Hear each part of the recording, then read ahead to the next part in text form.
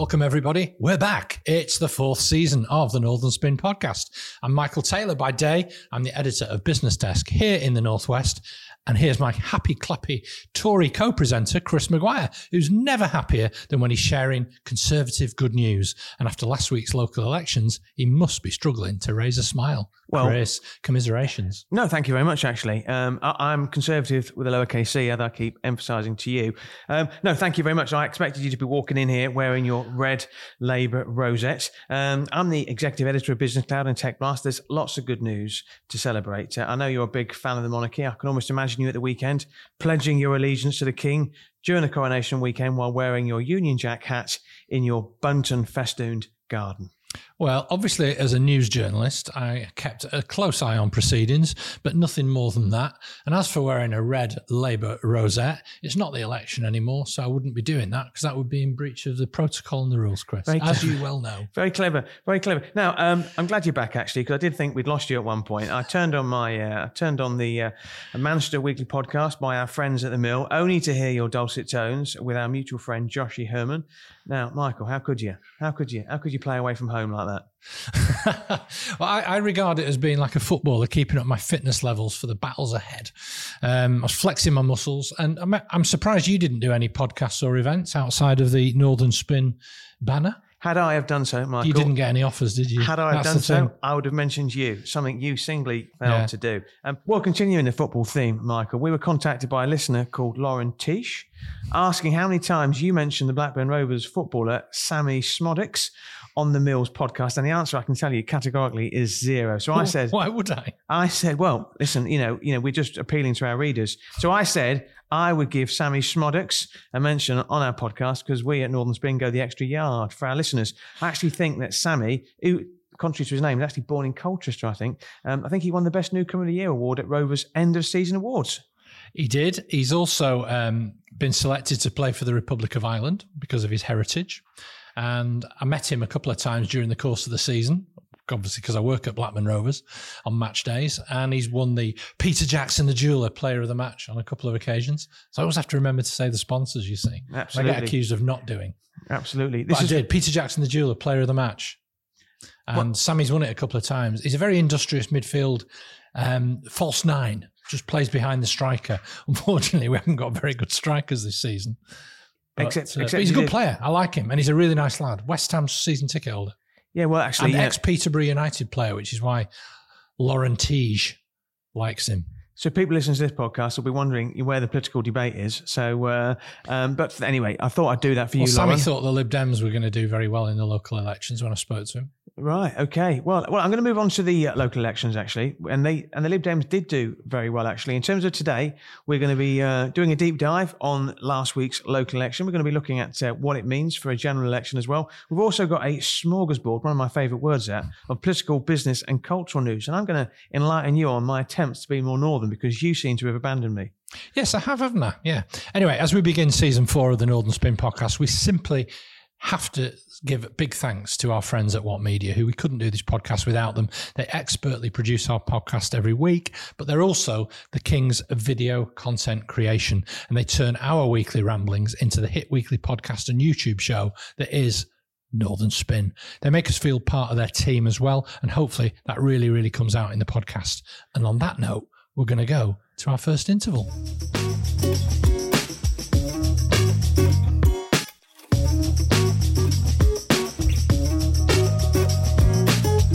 So we've got some really exciting plans for season 4 of the Northern Spin podcast. And if you want to sponsor the show and reach our growing audience, then please get in touch. But first, a local election roundup.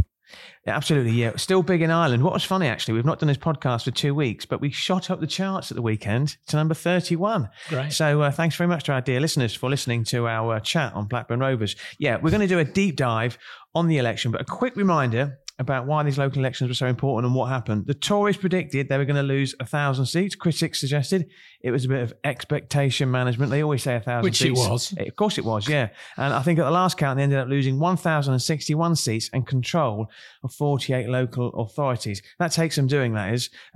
There was a vote share done that put Labour on 35%, the Tories on 26%, and the Lib Dems on 20%. Now, according to the BBC, this is their projections, based on that same, voter projection, it would have made Labour the biggest party, the biggest winner for the general election, but they would have fallen 14 seats short of an outright majority. So they would rely on some type of coalition. Now, if this was a football match, the bookmakers would be paying out on Labour winning the next general election and Sir Keir Starmer becoming the next Prime Minister. Michael, it's all over. Well, basically, Chris, my analysis is this. The Tories lost everywhere to everyone. And I think a lot of the polling experts have been trying to replay both 2019, but going back a bit further, 1997, when, of course, under Tony Blair, Labour achieved a landslide majority, having lost the previous 4 general elections. And I think they're making a big mistake in that analysis. The key factor in these elections, the clue's in the name. They were the local elections. Therefore, local circumstances have a far greater impact than they would in a general election.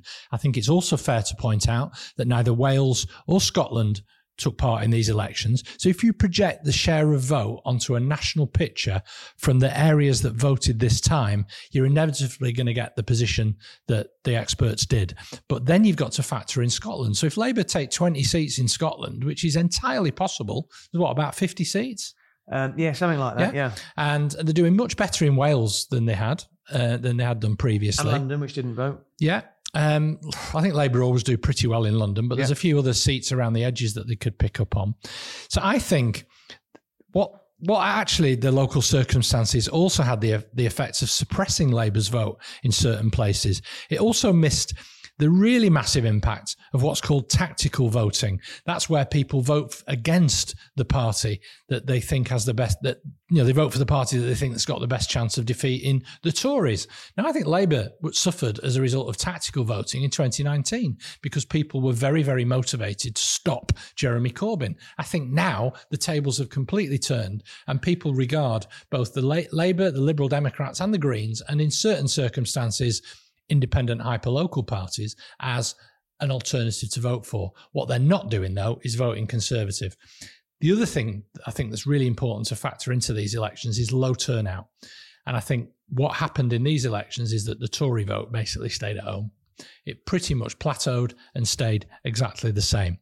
Now, I think Labour's biggest weakness generally in the run-up, both in 2019, 2017, has been that they tend to pile on large vote shares in densely populated cities. I think what this election showed, however, is that Labour can win where they need to and that the Lib Dems can win where Labour can't.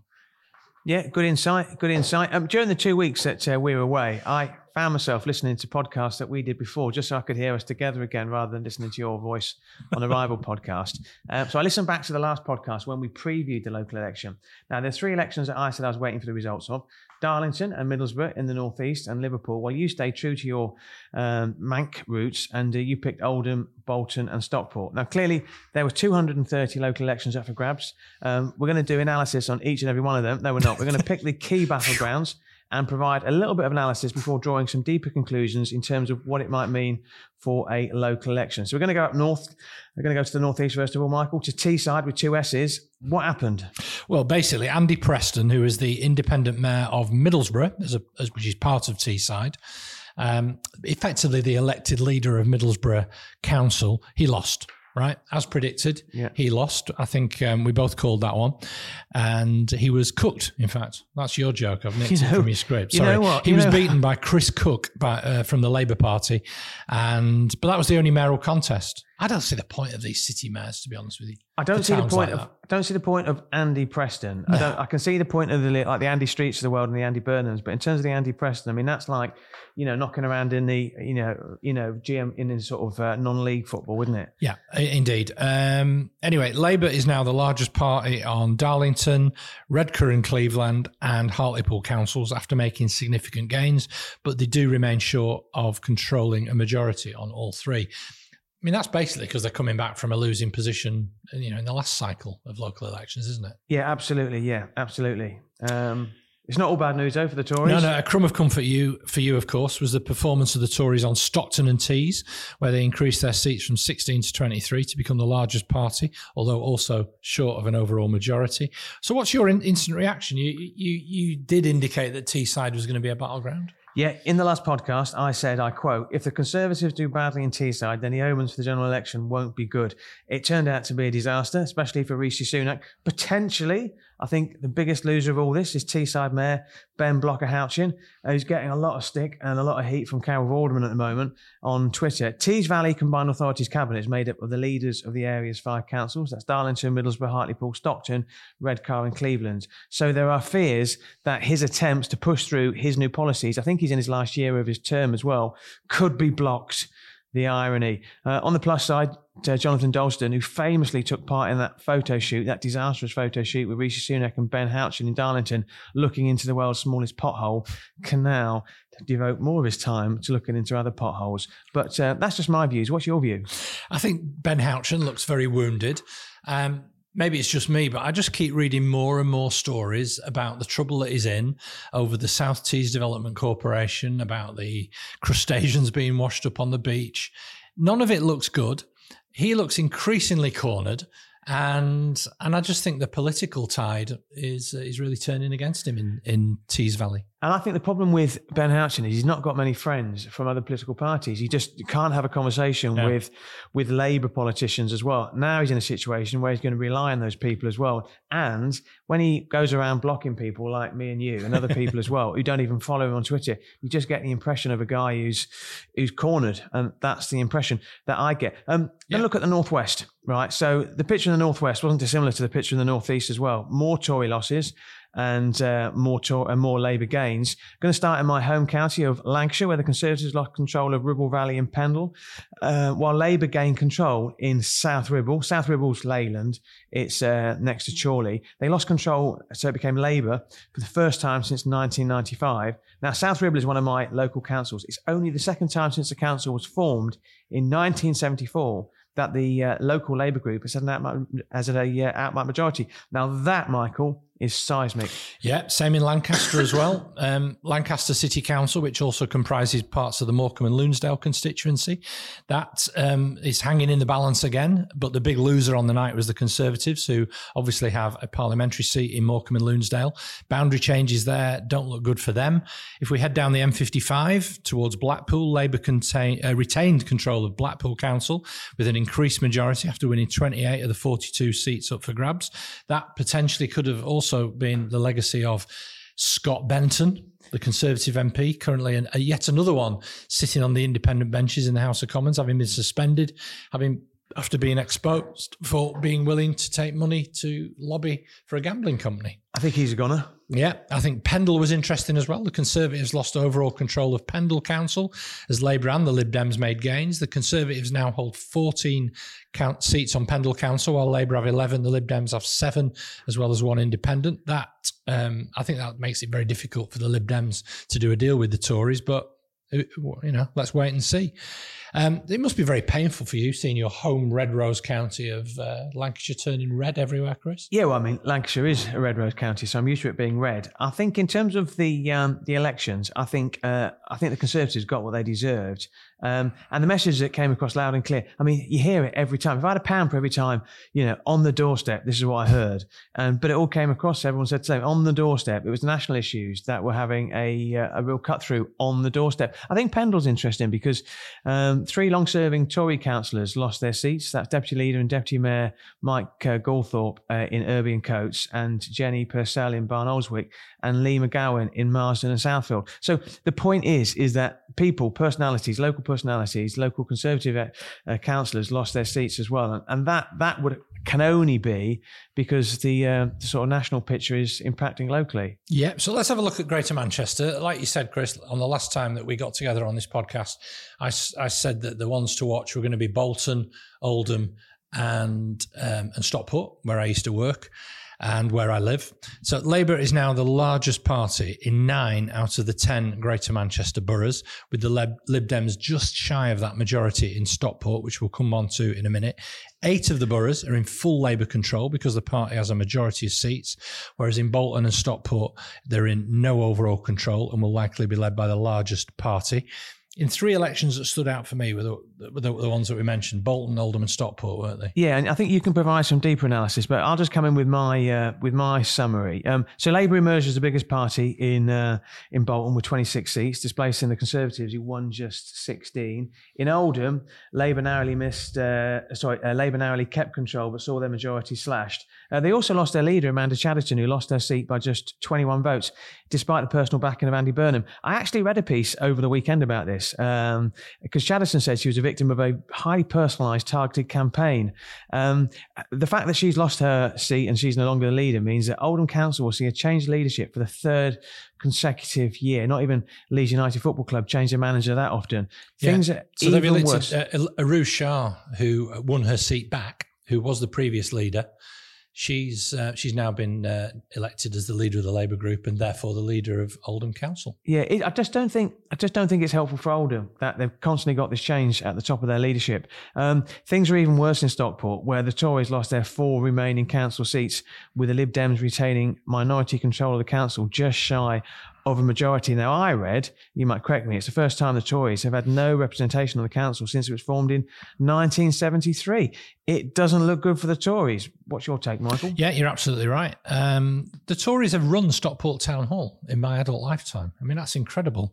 They made the significance, though, of the meltdown of the Tories in Stockport this time this is where they made significant gains from the Liberal Democrats in 2015 by taking the 2 parliamentary seats of Hazel Grove and Cheadle. Now they have no councillors. Their campaign resources have been depleted, their activists demoralised, and their ability to make their case now severely diminished. The MP William Ragg in Hazel Grove, who I stood against in 2015, has announced he's going to be stepping down from politics. There's been some speculation as to who their candidate will be. One of the local choices is Oliver Johnston, who has been a Tory councillor. He's now stripped of that. He's not a Tory councillor anymore. So where's his base? Where's his profile going to come from? I think they're absolutely toast. As predicted, the Edgeley Community Association won 3 seats in Edgeley after Councillor Matt Wynne, who I worked with and supported in his campaign against deselection by the far left-dominated local government campaign committee in Stockport. That was a terrible, terrible mistake to get rid of Matt, and he's proved what a good campaigner he is by winning on an independent ticket. Elsewhere, Labour did very well against the Lib Dems, taking 2 of 3 seats in 3 wards where they went head-to-head with the Lib Dem and fought off successfully a Lib Dem campaign in the Manor ward, which is going to be part of the Hazel Grove constituency in the next general election. Basically, that campaigning deprived the Lib Dems of an overall majority, despite the fact they did very, very well against Conservatives in Norbury and Woodsmore, Bramall North and Bramall South. Do you get the impression? How's that for Anaraki analysis? No, it's sad, but impeccable. Do you think the Conservatives have thrown in the towel in Stockport? I think they've been battered. They've been absolutely battered. Yeah. It's because that's what I find interesting. The fact that Labour won in a lot of areas isn't a surprise. But the fact that the Conservative vote was so low, what was the turnout? Do you know? Because I think the average turnout was about 30%, wasn't it? Well, it's a funny thing that the contested seats in places like where I live in Marple and is in the 40s, but in some wards like Brinnington and Central, it's down into the teens and early 20s. So I mean, that's the thing with Stockport. It looks like an averagely prosperous place, but there's huge polarities both of things like democratic participation, life chances, life expectancy, and personal wealth.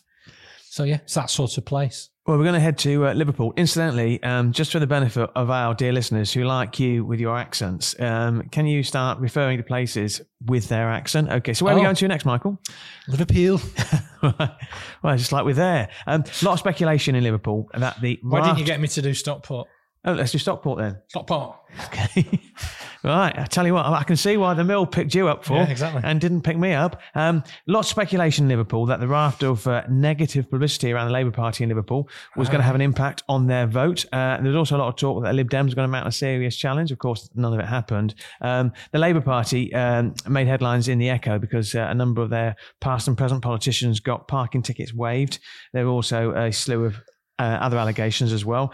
It was an all-out election, 85 seats up for grabs. Labour needed 43 for a majority, but ended up with 61. The Lib Dems ended up with just 15 as well. Now, this was a statistic that really surprised me because, being a Tory in Liverpool is a bit like rocking horse poo. They just don't exist. The Tories got 1.7% of the vote in Liverpool. If you were that 1.7% of the vote in Liverpool, come on the Northern Spin. We'd love to hear your views. It's a bit like those video printer announcements on the BBC when a team gets battered 7-0 and it says 7 and it spells it out. The Tories got 1.7% of the vote in Liverpool. What do you think?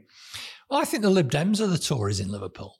I think that's you look at where they win votes. They're the more prosperous parts of Liverpool on the edges, places like Childwall. And, that's where they've held parliamentary seats before. And I think like Mossley Hill, which David Alton was the MP for many, many years.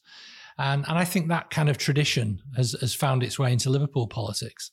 That's where people who are Tory-minded will vote, because it's very complicated politics, Liverpool. But, they certainly don't like the Tories. What's your Yorkshire and Humber accents like? Well, the accents vary right across Yorkshire. Okay, right. Because we're going to finish up by doing a whistle-stop tour of the North by going to Yorkshire and Humber. Yeah, okay. So Labour maintain control of Leeds, Calderdale, Barnsley, Kirklees, Wakefield and Bradford. The way to say Bradford, by the way, is to put a T in the middle of it. So it's Bradford. You didn't say anything for Barnsley, though. No, it don't matter. Okay. The Lib Dems did well in Hull. It's really interesting. It's one of those outlier places that as I've described before, the cockroaches of local politics. Once they're in and once they're embedded, you can't get rid of them. Yeah. And they seem to have done quite well in John Prescott's old stomping ground of Hull. They like sort of Japanese knotweed equivalents. Once they're in, you can't get rid of them. Yeah, I mean, just to be fair, that's not me, denigrating them or dehumanizing them by calling them that. It is a phrase that I've most recently seen Tim Farron, the former leader of the Lib Dems, make. So it's not something I've chosen to use. I'm going to mention one other place, Sheffield. No change in the balance in power, but the big talking point was council leader Terry Fox stepping down. He faced a lot of criticism for his role in the tree felling saga. A lot of people dismiss trees being cut down, but in Sheffield it's a massive issue, and environmentally now it played out really badly for them, and it's received lots of scrutiny. So I think once again it highlights the importance of local issues in local elections, and I think that's what the Conservatives are hoping for. They're hoping that that local issues killed them off at the local elections, but when it comes to national elections they won't want Labour to win, and that's why their vote will come out. It seems to me that Labour have gone a long way to winning back the red wall seats that the Tories won in 2019 general election. Would that be your conclusion? Yeah, I think so. Yeah, I think that's really fair. But I think the main talking point as well has been the absolute wave of anti-Tory voting in this election. I think their record in government, as both under Boris Johnson, Liz Truss, and then now, I don't think Sunak's been in any way successful. I thought he fought a terrible campaign, by the way. Yeah, it was all over the place. Well, how much of the Tories' poor performance was down to Rishi Sunak and how much of it was down to Boris Johnson and Liz Truss? Both. I think, as I said, Sunak's campaign was woeful. It vacillated between small boats, potholes, trying to wage a little bit of the woke culture war, all that sort of nonsense. But basically, the common factor in all of it is a recognition that the Tory brand is wrecked. It's not Johnson and Truss. They've basically run out of ideas. They haven't got anything to address the big systemic issues that this country faces. More and more people are looking around and going, hold on a minute, why is my 26-year-old still living at home with me? Why can't they afford to get on the housing ladder? Why are there still, why has my doctor's appointment been cancelled? Why are we queuing up, why can't we get a dentist appointment? All these things the Tories said they'd sort out. Nothing seems to have got better. And I think people are just noticing it, and they just see this sideshow in politics, and they look at it and think, you're not on my side anymore. It doesn't mean that they've necessarily switched and they're enthusiastic for Keir Starmer and for Labour, but what it does mean is they're not prepared to give the Tories another chance.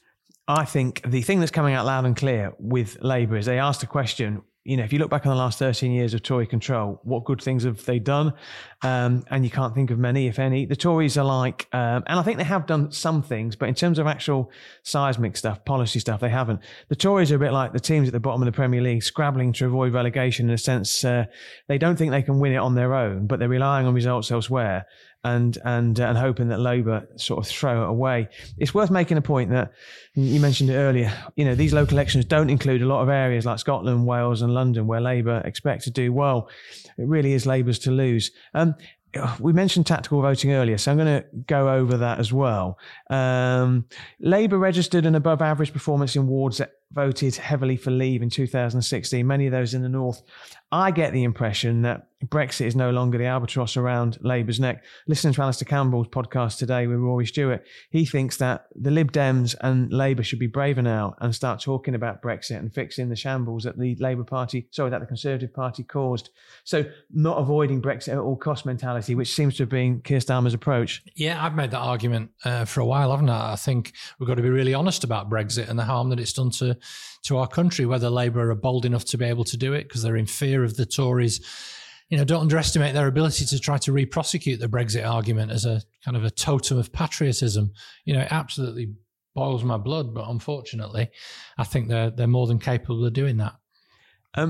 I think there's a danger of everyone talking about the fact that Labour had an amazing local election. They did do well. Not by you. No, they did do well. The Lib Dems and the Greens did well. So who's saying that? I think most of the media are trying to run this commentary that somehow the Tories, didn't have as bad a night as they thought. Everywhere I look, it's the BBC trying to be so getting splinters on their backsides, sitting on the fence and peddling this ludicrous argument that things weren't as bad for the Tories. No, I think it was terrible for the Conservatives, but I don't think it was as good as some people are painting out for Labour, especially Keir Starmer. I mean, I would give their local elections a B+. They are on course to win the next general election, absolutely. But Keir Starmer came out last Friday and said, make no mistake, we are on course for a Labour majority at the next general election with about as much life as the Cuprinol advert. The forecasts don't bear out the fact that Labour still needs to achieve a swing bigger than Tony Blair's landslide election victory in 1997 to secure a majority at the next general election. I think now Labour need to be super bold, start having policy announcements, which they seem to have been reluctant to have come forward. They're into the next stage now, aren't they? They can't just keep treading water. Well, Labour have to continue to make the case that they're serious people prepared to take on the deep systemic issues that I spoke about earlier around housing and industrial strategy, energy, roads and rail, giving people a real chance to people in the north as well, and actually being serious about changing the balance of power in this country. But wearing your blue rosette, what now, really, seriously, Chris, for Rishi Sunak and the Conservatives? It's just about expectation management and minimising losses, surely. I noticed Nadeem Zahawi's been reselected as the Tory candidate for Stratford-upon-Avon, which I can see that being the sort of big scalp that the Lib Dems will go for and win. Yeah, I've never worn a rosette, let alone a political rosette as well. Rishi Sunak's got a real challenge here. He can keep saying what he always says, like he can double down on his 5 pledges to bring down inflation, grow the economy, cut NHS waiting lists, etc., cut national debt. But the problem is that we're not seeing a lot of movement that he's winning any of those battles as well. Greg Hands, who incidentally is proving to be something of an election liability, did this car crash interview on LBC radio where he raised these 5 issues and the host said, but none of them are going very well. Sunak's personal popularity is higher than his party's. It's also, I think, probably higher than Keir Starmer's as well. But like you mentioned, people are talking about the cost of living crisis. People are talking about industrial action. People are talking about waits on the NHS, something I'm going to talk about later as well. These things aren't going away. And there was an idea that actually, when the sun came out, that things would be a bit better for the Conservatives, i.e. if they could get through the winter, they could get through the industrial action, they could get through, energy costs, they could get through all this, then inflation would come down and we'd all feel better, etc., etc., etc. We're not. Since we recorded our last podcast, Dominic Raab finally resigned over the bullying inquiry. Even the way he resigned was awful and it was smacked of arrogance. BBC chairman Richard Sharp finally resigned after his conflict of interest in helping facilitate an £800,000 loan to Boris Johnson. I mean, these are horrible stains on the Conservative Party. The Conservatives sound desperate. They sound desperate because they are. The things that I think people price into the Tory brand is that, yeah, there's going to be a bit of sleaze. Yeah, they're capable of being a bit nasty from time to time, but they're competent and they're good at economic management. I think all of those are all the negatives are being highlighted and all the positives are being massively proved wrong at the moment. I think they're undoing anything positive about their own brand. I think they're sounding desperate because they are, as you said. Yeah. But did you see those videos of Sunak pretending to support some football team in Stockton? He's so fake. He's so false. And it's like his maths idea, this thing that he had that somehow, we need to bring maths back. Get kids do it. Honestly, my wife used to be a primary school teacher until quite recently. And she says the examples that he's using aren't kids studying maths until they're 18 doing A-level maths. It's basically year 6 maths. So what exactly is he suggesting? And where is his master plan to get the educational establishment and teachers on board with this plan to bring numeracy into the equation? Equation. See what I did there? I did. I think it's... I see what you did there. I just think it was a gimmick that was badly thought through, and I think it smacked of desperation. When I do a lot of hosting events, and I do a lot of MC hosting sportsmen's dinners, or at least I used to. And the first one I ever did, I cracked loads of jokes, and and they didn't go down very well. Now you won't be surprised by that. And I spoke to the speaker of the day, and I said, "What do you think?" And he said, "Chris," he said, "your MCing's fantastic, really good." He said, "But you're not a comedian." And I said, Rishi Sunak, is not somebody who can do these rah videos. He needs to work out what his strengths are. That's not it. I want to talk about the BBC, though. Yeah, what did you think of the BBC's coverage of the local elections? I think the BBC get a lot of criticism. I think a lot of it is really, really unfair as well. And nearly all their criticism relates to their news output. So I think 3% of their output is news. It probably attracts about 97% of their criticism. I decided that I wanted to watch on Friday. I wanted to watch the results unfold. It was interesting because it was like piecemeal, wasn't it? It was spread over the course of a day. There wasn't any excitement at any one moment. It was we go to wherever, we go to Swindon. Yeah, it's hard to get excited. That's politics for you, Chris. That's it. So I watched about 5 hours straight, and what the BBC did on BBC One is, because I thought the TV coverage was worse than the radio. They rotated their panels of 5 experts. Presumably, they didn't want to be accused of political bias.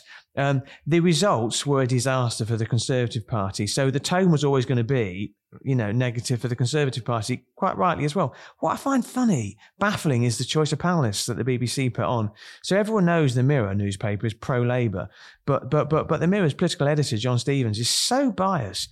He might as well have been wearing the red rosette that you might wear. What's the point in having somebody like that on? I want opinion. I want John Curtis. I want him on my panel. I don't want people like John Stevens, the political editor of the Mirror, on the panel. The other thing that I find interesting is the makeup of the politicians that the parties put up. So the Tories put up Tory grandees like Andrea Leadsom, Liam Fox, who's been around ages, Chris Phillip, the big hitters, the Michael Goves of the world, were kept away. Jeremy Hunts, they were nowhere to be seen because it was such a... Maybe that's an example of them being on manoeuvres. They don't want to be associated with that bad news.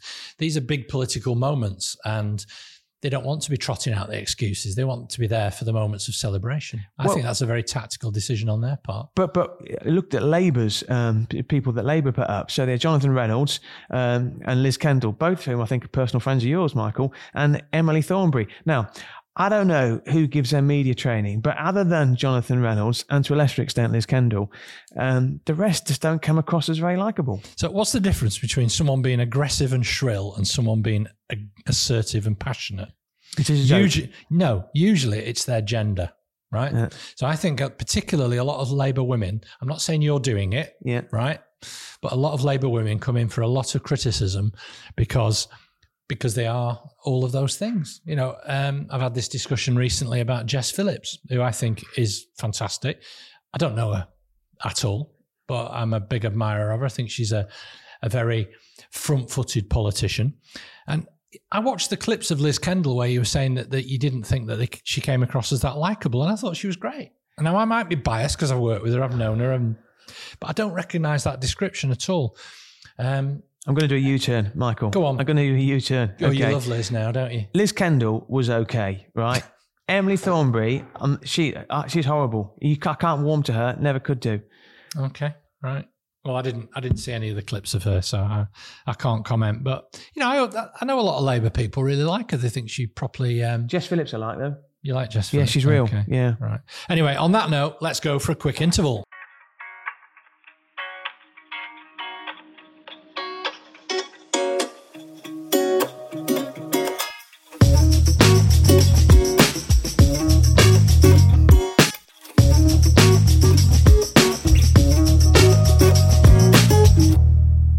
So one of the businesses I'm involved in is Proactive Progress. Proactive Progress is a monthly meeting of ambitious Northwest businesses who grow through collaboration. Every month, I hit my black book. We bring in a big name speaker and share experiences, challenges, and opportunities. If you're interested in joining Proactive Progress, contact me. Lots of methods to do that: LinkedIn, Twitter, whatever, or my business partner, Paul Woods. If you want to grow your business, do it through Proactive Progress.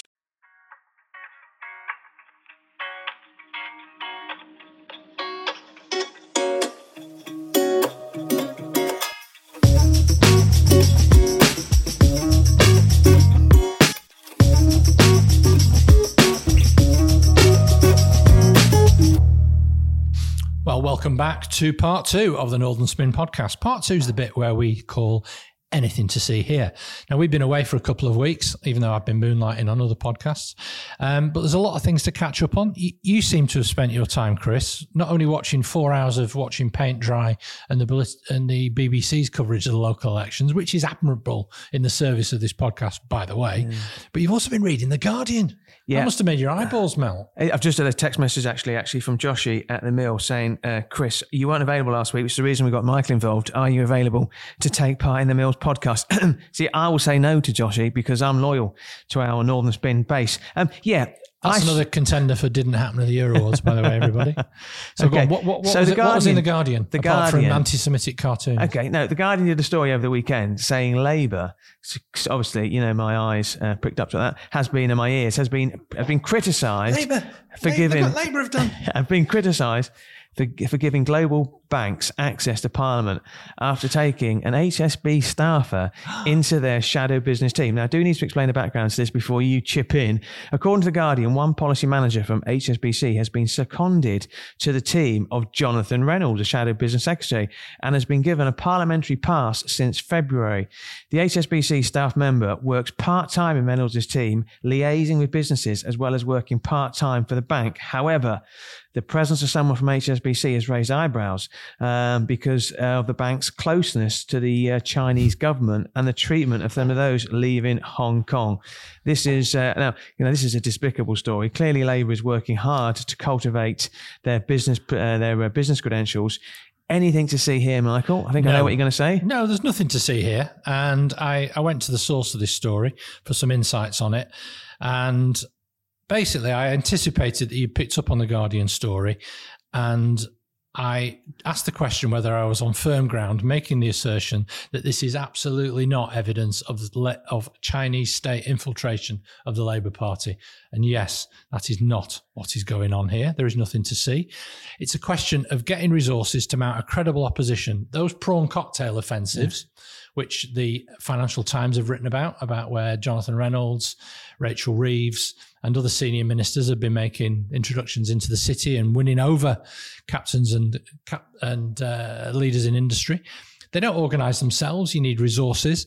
And as a result of Labour doing so disastrously badly in the 2019 election, what's called the short money, which is what opposition teams have to run their offices, has been absolutely depleted. So they have been dependent on getting secondees from the policy teams of businesses. And in this instance, it was HSBC, which is, despite all the bluff that The Guardian and the Momentum far-left Labour group tried to make the assertion, it is not high-level Chinese state infiltration of the Labour Party. In fairness to you, it is somebody in an office in Canary Wharf being told, can you go and lend a shift, organising some events and putting together some papers for the man who is likely to be the next business secretary of this country. In fairness, I Googled it to see if anybody else had picked up on that story, and nobody had. It reminded me of the time I was standing news editor at the Gloucestershire Echo, and we had a lad called Martin Williams, and he wrote this intro, which is council chiefs have launched a high-level puddle probe. And I read it, and I said, what have they done? And they're looking at why puddles are forming in the High Street in Cheltenham. There's no story there. I do think, on a serious note, Labour have to be careful who they get into bed with. It's very easy to dismiss this as a non-story, and I think we both agree it's not much of a story. But if you look at the history of the Conservative Party and the way George Osborne and David Cameron got into bed with the Chinese, the whole Northern Powerhouse was largely predicated on Chinese money. That's not ended up very well. That's not the only story I spotted in The Guardian, actually. They did an expose about one of the Conservative Party's rising stars, Bim Afalami. Apparently failed to declare he was paid £2,000 a month to chair a pressure group lobbying Rishi Sunak called the Regulatory Reform Group of MPs. The Guardian say he may have exploited loopholes to stay within the rules, but unsurprisingly, Carol Vorderman hasn't pulled any punches. She's basically on the warpath against anything Conservative. Now, Bim Afalami has kept a low profile on Twitter, which I always think is interesting. This comes on the back of our friend Scott Benton. Anything to see here, Michael? Yeah, I think there's lots to see here. I thought you'd say that. No, it's more evidence of Tory malpractice and hiding things. Yeah, no. And fair play to Carol Vorderman for calling it out. It plays into the whole thing around Richard Sharp. I listened to his podcast. Not podcast. I listened to his radio resignation speech, and I just thought, you're getting in your excuses early. I thought it was terribly stage managed. Richard Sharp, this is leaving the BBC. Absolutely. Yeah. Thing is, but he was tone deaf in the first place because he should have resigned months and months and months ago. I thought it was interesting that Gary Lineker stuck to his guns and said that he'd still speak out about things he felt passionate about. And he said that the next chairman shouldn't be selected by the government of the day, whichever government is in power. Yeah. Anyway, let me throw one over to you. The Cabinet Office has accused Partygate investigator Sue Gray, very senior and respected civil servant, of failing to cooperate into the inquiry about her discussions with Labour about her new proposed role as Keir Starmer's Chief of Staff. Do you think there's anything to see here? Absolutely, definitely, yes. Couldn't be more categorical. But I also think Sue Gray's become a political football, so she decided to take her football home so no one can play. So she said, I'm not going to cooperate. And actually, I don't blame her. The Tories missed a massive trick because they kept accusing her of double standards over Partygate, including the likes of Boris Johnson. She wasn't the one having the parties during lockdown. It was the Conservative parties. The Conservative Party just needed to own that and say, yep, sorry. But what they did is they then, William Rees-Mogg and co, then started like hinting on GB News and stuff that it was all some sort of conspiracy theory and she had a vested interest. Not true. However, Keir Starmer does need to say when negotiations with Gray started over a new role. They have to. And the reason is that civil servants are supposed to be impartial. Now, if Sue Gray's talking, in darkened corners over a new role with the Labour Party, then Keir Starmer has to say when those conversations started. I don't think it made much of a difference, did it? The Tories tried to weaponise the whole this whole conversation. I think she was quite right not to participate in it because what we saw was confidential statements that people were giving to those inquiries being leaked to the chairman of the Conservative Party to be weaponised in a week before an election to make it look like Labour was up to no good and that the civil service is part of this blob of kind of anti-Brexit, metropolitan liberal elite. And, once again, it's just the Tories trying to paint this them and us picture that there's an alternative establishment that they're constantly fighting against within the civil service. They tried it with the Dominic Raab stuff to make out that, there were senior civil servants who were basically Labourish people who'd gone rogue. And I just don't think it's working. Keep an eye out on Cabinet Secretary Simon Case because he's under a lot of pressure at the moment. He's only young. He's only in his 40s. We're both in our 50s. The best civil servants are the ones shouldn't be seen or heard. They operate in the shadows. But every controversy in the government, whether it's Boris Johnson, Liz Truss or Rishi Sunak, Simon Case is in the mix somewhere. He's either extremely unlucky, lacks backbone, lacks talent, or he's simply not respected. I think he's on borrowed time. He could be packing his cases. Oh, I see what we did there. Very good. The other thing I want to mention is it's 6 years since Andy Burnham became the mayor of Greater Manchester. I think it's fair for us to discuss that, not over and above any other metro mayors in the north of England. We are, in fact, the northern spin, not the northwestern spin, or the Manchester spin. Yeah. But I think it's fair to say that he's the most high profile of the metro mayors. He was, of course, crowned King of the North during our lockdown in 2021. But he's pushing 3 agendas in his anniversary statement that he gave out yesterday: skills, housing and transport. And I wanted to pick up on one particular idea where he's delving deep into the territory of the Department for Education to say that Manchester should have its own curriculum for young people to have the opportunity to pursue the non-university route by following what's called the Manchester Baccalaureate, the MBAC. Now that to me is really ambitious, and it's real devolution in action. Also taking control of the buses and trains and changing how we get around, but none of that is without risks. What do you think? Do you like that? Yeah, I mean, I like Andy Burnham, not as much as you, but actually, given the fact that he is, what don't you like about him? Well, given the fact, incidentally, that he is the King of the North, it was apt that he should have been there at the coronation at the weekend. The King of the North, that the King of our country. Was he there? Yeah, he was there. Yeah, together with Tracy Brabin and I think Oliver Coppard was there. In fact, quite a few of the mayors from the north. I don't think Blocker Ben was there, but I could be wrong. But Ben, if you want to come on the show and tell me otherwise, yeah, I think the thing is, I tried to look at his Twitter account to see if he was, but he's blocked me, so I couldn't. Yeah, listen. I think the thing is with Andy Burnham is Andy Burnham has. If you were marking him for his first 6 years, you'd give him a good B, wouldn't you? He's dealt with obviously started with the bombing. He's dealt with a lot of challenges, dealt with COVID. But I think you need to see some significant things that you can hang your hat on and say, these are significant changes that Andy Burnham has brought about. And the jury, in my opinion, is still out on that. Let's talk about... Well, it's not, Chris, because the jury's been back twice, which is the electorate of Greater Manchester, and he won every single council ward. Like, no political leader has ever done anything like that. I could win. So that's the jury. I could win if I stood as a Labour candidate. No, you couldn't. Yes. No, you couldn't. In Labour? No, yeah, because I stood in all of those wards when I stood for Labour in 2015, in all of those wards, and they were hard fought and hard to get people to vote for Labour, even whatever their instincts are. But Andy Burnham overcame all of that. So yeah. I'm afraid the jury has been out twice and come back with a resounding yeah. Yeah, he'll be in a good mood anyway because Everton beat Brighton 5-1.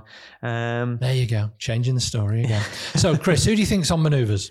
Well, the first name I'm going to give you is Penny Mordaunt. Now, she's a leader of the House of Commons and she ran for the Conservative leadership contest last year. I actually thought she might win. She certainly would have done a much better job than Liz Truss. She was pictured at the weekend wearing a teal Kermit dress. the Frog would have done a better job than Liz Truss. She was pictured wearing a teal dress and a cape at the Westminster Abbey coronation ceremony, carrying the sword of state and giving the jewelled sword of offering to the king.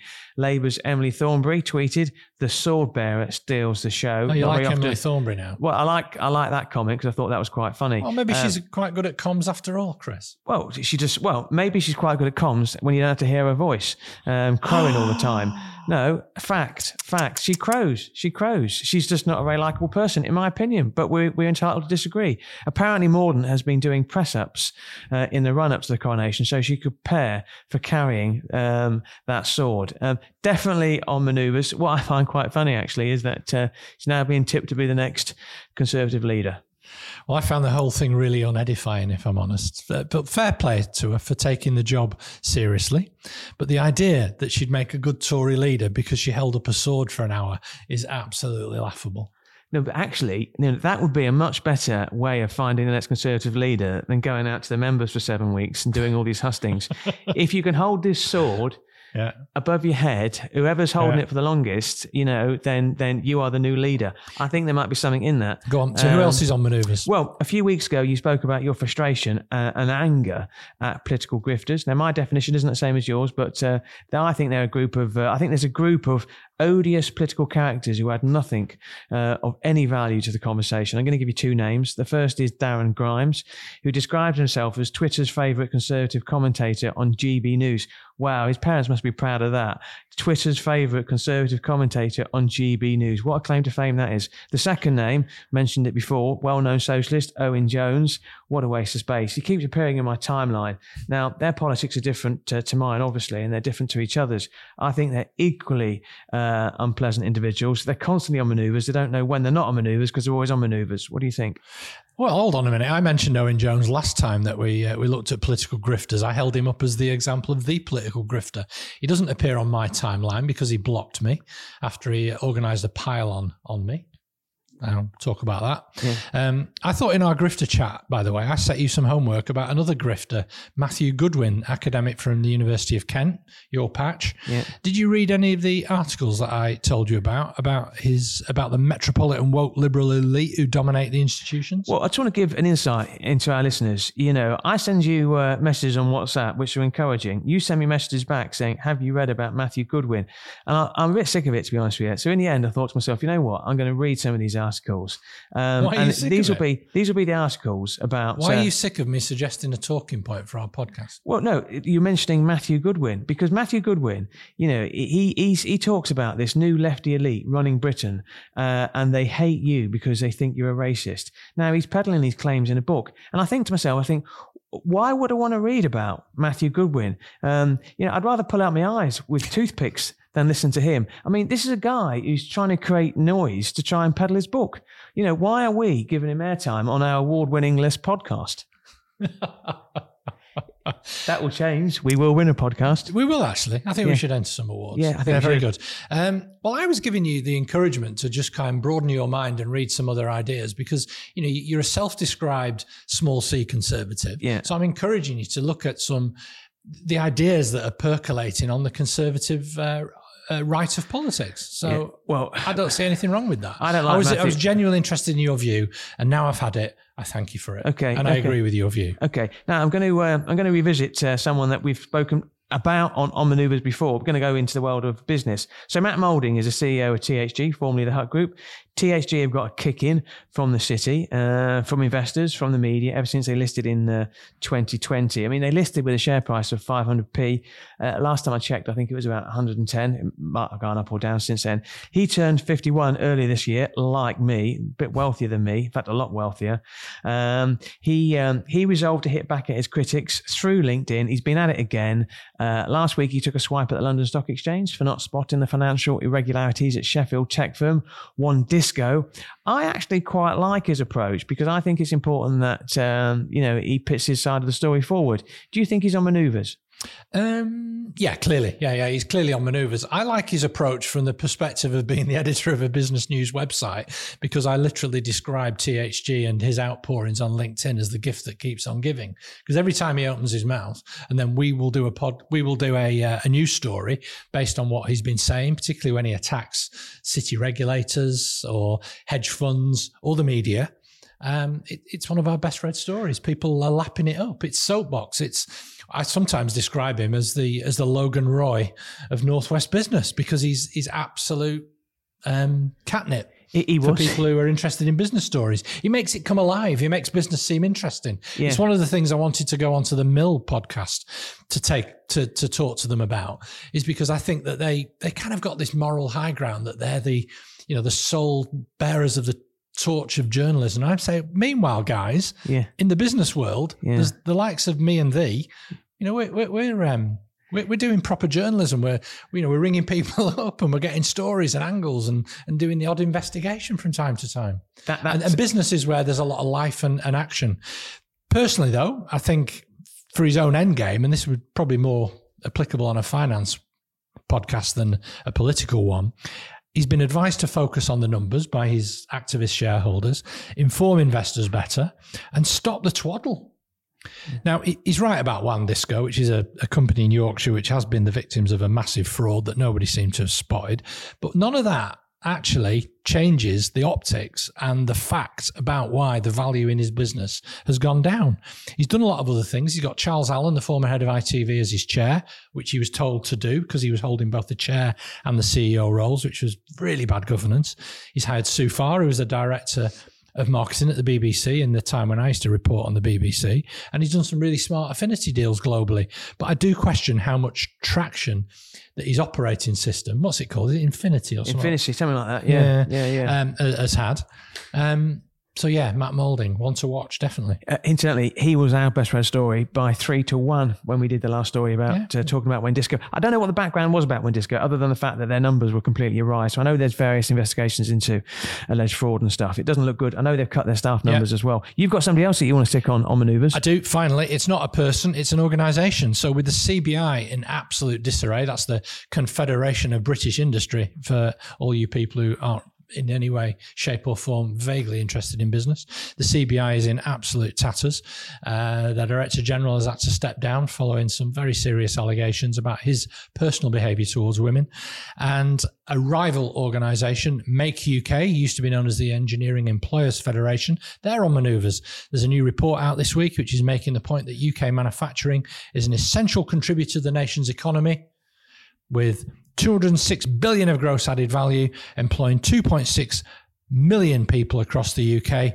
But this country does not have an industrial strategy. I think that's a good point to make. I think Labour does have an industrial strategy and the Tories do not. And I think they've found a perfectly good time to make that point. Do you think they're trying to take the space that the CBI vacating? Yeah, completely. Yeah. Right. So are the Chambers of Commerce. So, for a lesser extent, is the FSB. Everybody will be vying for attention now. We've had Martha Lane Fox, who's the president of the British Chambers of Commerce, using her column in the Times to make the case for the Chambers to say, yes, CBI, your time's up. Move on. Jog on. Now, should we go for a break? Let's go for a quick break.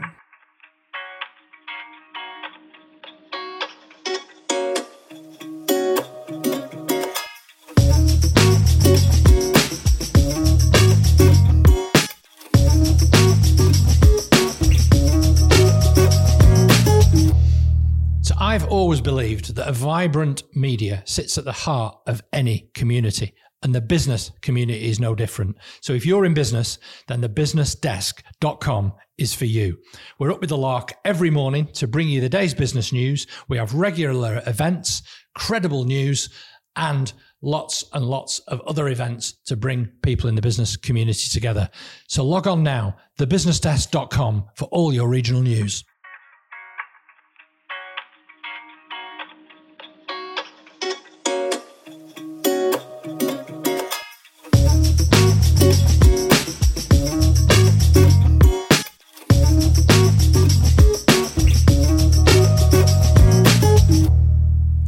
Back to the final part of the Northern Spin podcast, part 3. This is the fun bit where I know you want to talk about something very close to home, Chris. Absolutely, yeah, absolutely. So the 2-week sabbatical worked out very well for me because I've got a sick relative and I wanted to go down and see them. We spent a lot of time talking about striking nurses, striking doctors in recent weeks. I'm going to leave the political stuff to a different podcast.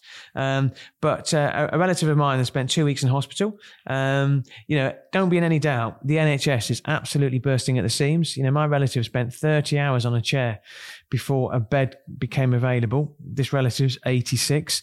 I could list all sorts of problems around social care. There isn't any. It's the reason why people are spending so long in beds. I could talk about Brexit, the difficulty in recruiting staff as well. I'm not going to talk about that. I'm not ignoring it.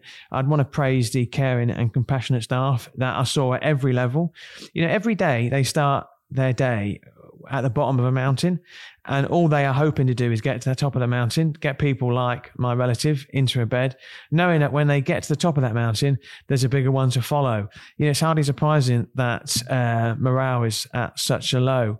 I was just in awe of them, and genuinely, I think whether you believe in the rights and wrongs of the strike, me personally don't agree with the the demands of the junior doctors for a 35% pay rise. But in terms of the actual dedication, compassion that the NHS certainly showed to my relative, thank you. Well said, Chris.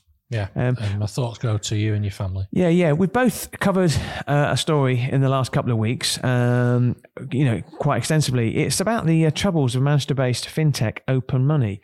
Now, credit where credit is due. You broke the story. I think you were walking with your wife when you were your eyes were drawn to something happening at the ABC building. Is that right? Yeah, kind of. So, Open Money, which is a Manchester-based fintech business, basically hit the buffers. They couldn't raise any extra finance. They were losing a lot of money. and they couldn't keep up with the amount that they were spending compared to the amount they were bringing in. So eventually, it went bust. I mean, the numbers just don't stack up, do they? I mean, they were losing £9.3 million a year. They were generating only a smidge over $500,000. They were relying on multi-millionaire Duncan Cameron to keep funding it. He decided at the end of March, having warned he was going to do this, to stop. He's going to stop funding it. And when the music stopped, there just weren't any seats to sit on.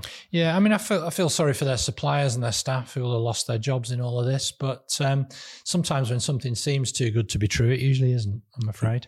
There was something else that happened, which I think we should mention on the podcast. It happened a couple of weeks ago. I saw your piece on LinkedIn about the demise of the Big Issue in the North. We don't talk about Gary Neville like we used to, but you wrote a really interesting cover article about Gary Neville in Big Issue in the North. Very, very sad day for the North that that's no longer here. Yeah, it was really sad. And I went and bought my last copy from my vendor in the centre of Marple yesterday. It was a sad day. Did you know that the magazine was started here in Manchester by Ruth Turner, a good friend of mine, who then went on to work for Tony Blair in the heart of government and then for his foundation. And she's now head of something called the Forward Institute. I didn't know that. No. Anyway, it's also sad, particularly sad, not just because of those reasons, but it's another quality outlet for journalism gone, which I know you and I care deeply about. I'm particularly sad for Kevin Gopal, the editor, in particular. I recommended for him for the job to the chair of trustees all those years ago, and he has done such a great job. Kev would be an asset to any media organisation that wanted to utilise his skills, and he's just such a passionate advocate for the North, and he also gives such a voice to people who wouldn't normally have a voice, which through the pages of Big Issue. He's also been prepared to do some fairly meaty investigations and take on some people who need taking on. And I think they thought he'd be a bit of a pushover, and he's nothing of the sort. Well, what else have you been up to, Chris? Yeah, well, credit to Kevin and everybody involved in Big Issue North. I was invited to a lunch. I don't tend to go to many of these because I get quite a lot of invites, but I was invited by Napthins. They shared an event with HSBC where the speaker was HSBC economist Mark Beresford-Smith. Now, he's a fascinating man. He lost his eyesight. We were talking at the age of 4, and he's 64. He's going to retire fairly soon, actually. Now, he gave this speech, and it was a wonderful speech. I congratulated him afterwards. He said that our number one priority when it comes to the economy is getting the inflation down. He said, we can't get the growth that the country so desperately needs until we get the inflation down, which is the reason why the industrial action and the pay strikes are so potentially damaging. He said that until we get that in place, we're not going to get the sustained growth. That might not happen, not this year. That might not happen until 2025. At the end, they said, has anybody got any questions? There were 2 questions asked, both of which were by me. The first one was this. If Labour come to power, what do you think will happen? And his view was quite interesting. He thinks actually it'll be less disruptive, Labour coming to power following the Conservatives, than it was when Theresa May took over David Cameron, because although they're one party, they're very much different leaders. So there's a lot more disruption in the Conservative Party. I thought that was quite interesting, actually. Yeah, good. What was your second question? Well, the event was on the day that Burnley played Blackburn Rovers at Ewood Park. You'd have been there, hoping to clinch the championship at the home ground of their arch enemies. Now, our mutual friend and massive Blackburn Rovers fan, Ian Coey, was in the seat behind me. So I asked Mr. Beresford-Smith who would win. He's a Reading fan in Stanley, just been relegated. He successfully predicted that Burnley would. Sorry, Chris, can I just put you up on something? So Mark Beresford-Smith coming to Lancashire, he's from HSBC, right? Yeah. Is this evidence of Chinese state intervention in the economy in Lancashire? Yeah, quite possibly. Wow. I'm going to phone my friends at The Guardian because I now read their newspaper. No, actually, listen, I'm going to come back at you, actually, because, you're talking about your appearance on the Mill, like you're spreading the word of the Northern Spin. And I actually, on a serious note, I think it was great. And I enjoyed the podcast as well. So thank you very much for that.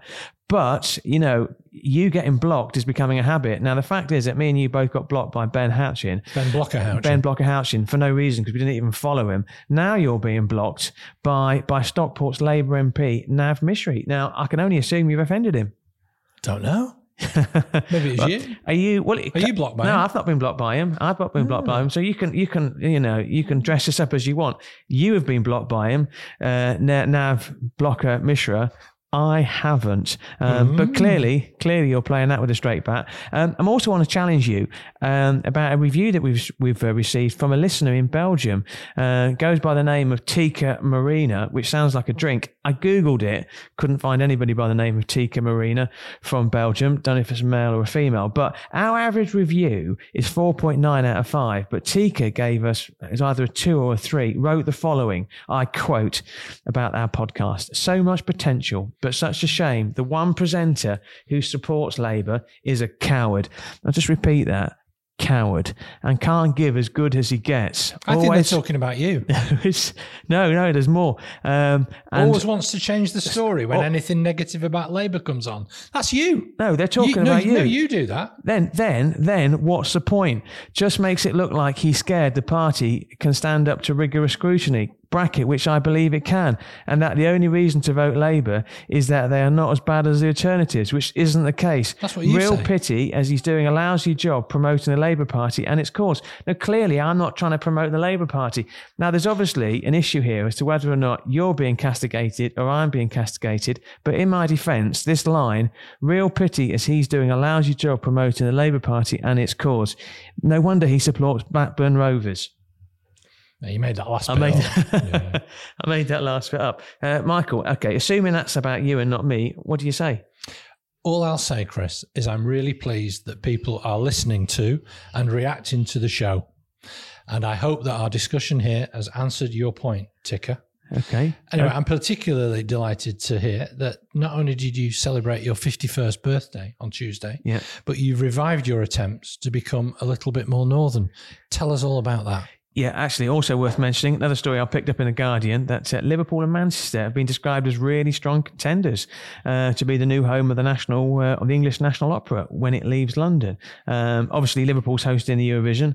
I know you'll be having a Eurovision party at the weekend as well. Look forward to that. Look forward to my invite in Leafy Marple. In terms of my renewed attempts to become more northern, my daughter is hoping to become an actress, and she had a show recently about Northern Soul, which I went to watch. Well, you'd be very proud of me. I also watched the drama about Raoul Moat on ITV called The Hunt for Raoul Moat. He became Britain's most wanted fugitive after he went on a run for 7 days in and around his native Newcastle before taking his own life in a standoff with armed police in July 2020. Now, a lot of people have hero worshipped Raoul Moat.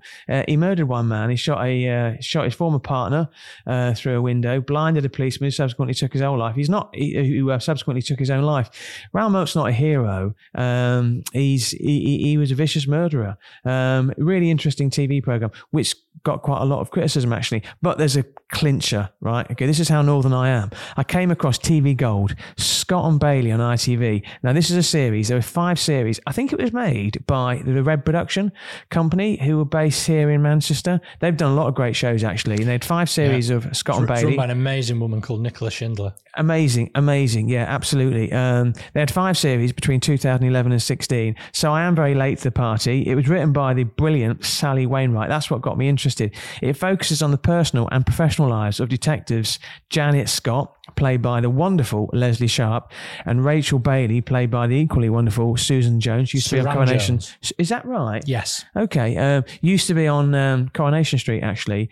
She's brilliant. They're members of the Major Incident Team, MIT, of the fictional Manchester Metropolitan Police. It's brilliant. And one of the great things about it as well is you get to see all these scenes around Manchester when buildings were still there or in the process of being built. Now, Michael, I think I've raised the card. I think I've raised the level of cultural offerings to a new level from me, which isn't very hard. What can you offer me in return? Well, obviously, I've been absolutely glued to the current season of Succession. Oh, there we go. I witnessed the most incredible scene acting between the characters Tom and Shiv, which, anyway, that's all I'll say. If you're not into it, then you know what you're missing. I found a copy at Marple Station in the little book swap area, Emily Maitlis's book, Airhead, which I've really, really enjoyed.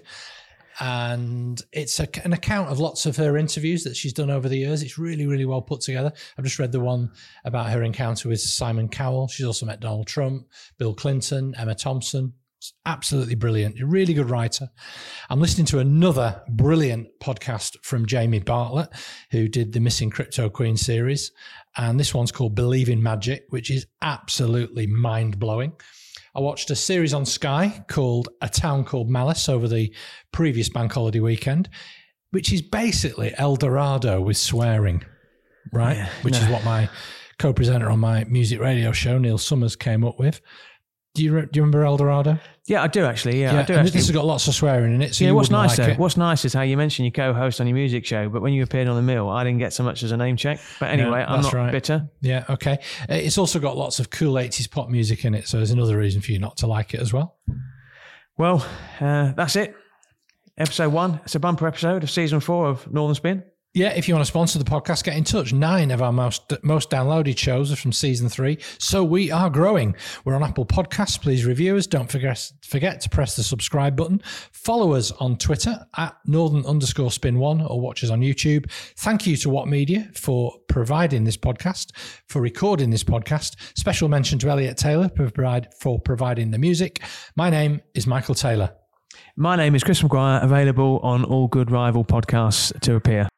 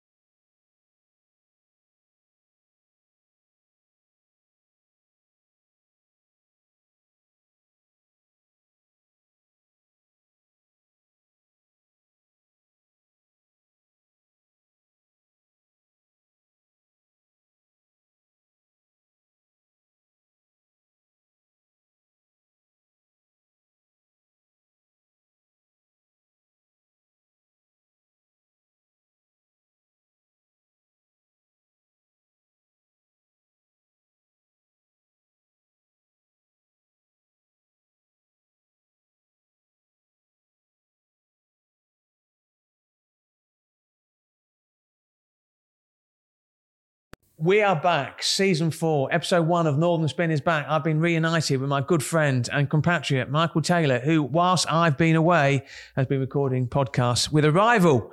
But he's back. He signed the loyalty form to me, and I believe he's committed to the future of the Northern Spin podcast. We talk about the local election roundup. We give some analysis on that and what it means for the local election. What it means for the general election moving forward as well. We also ask, what has Penny Mordaunt, the politician, and Matt Moulding, the founder of THG, got in common? We think they're on manoeuvres, and Michael has been blocked by somebody else. That's Northern Spin.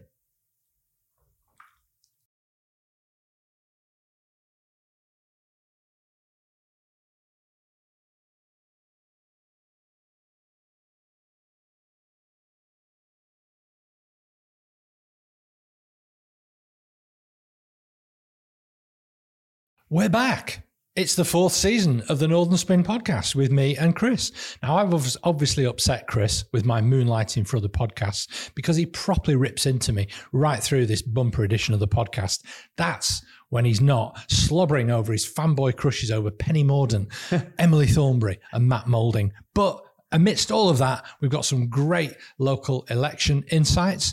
We look at who's on manoeuvres. And we also ask, is there anything to see here with Chris's other current obsession, bizarrely, reading The Guardian? Reading The Guardian.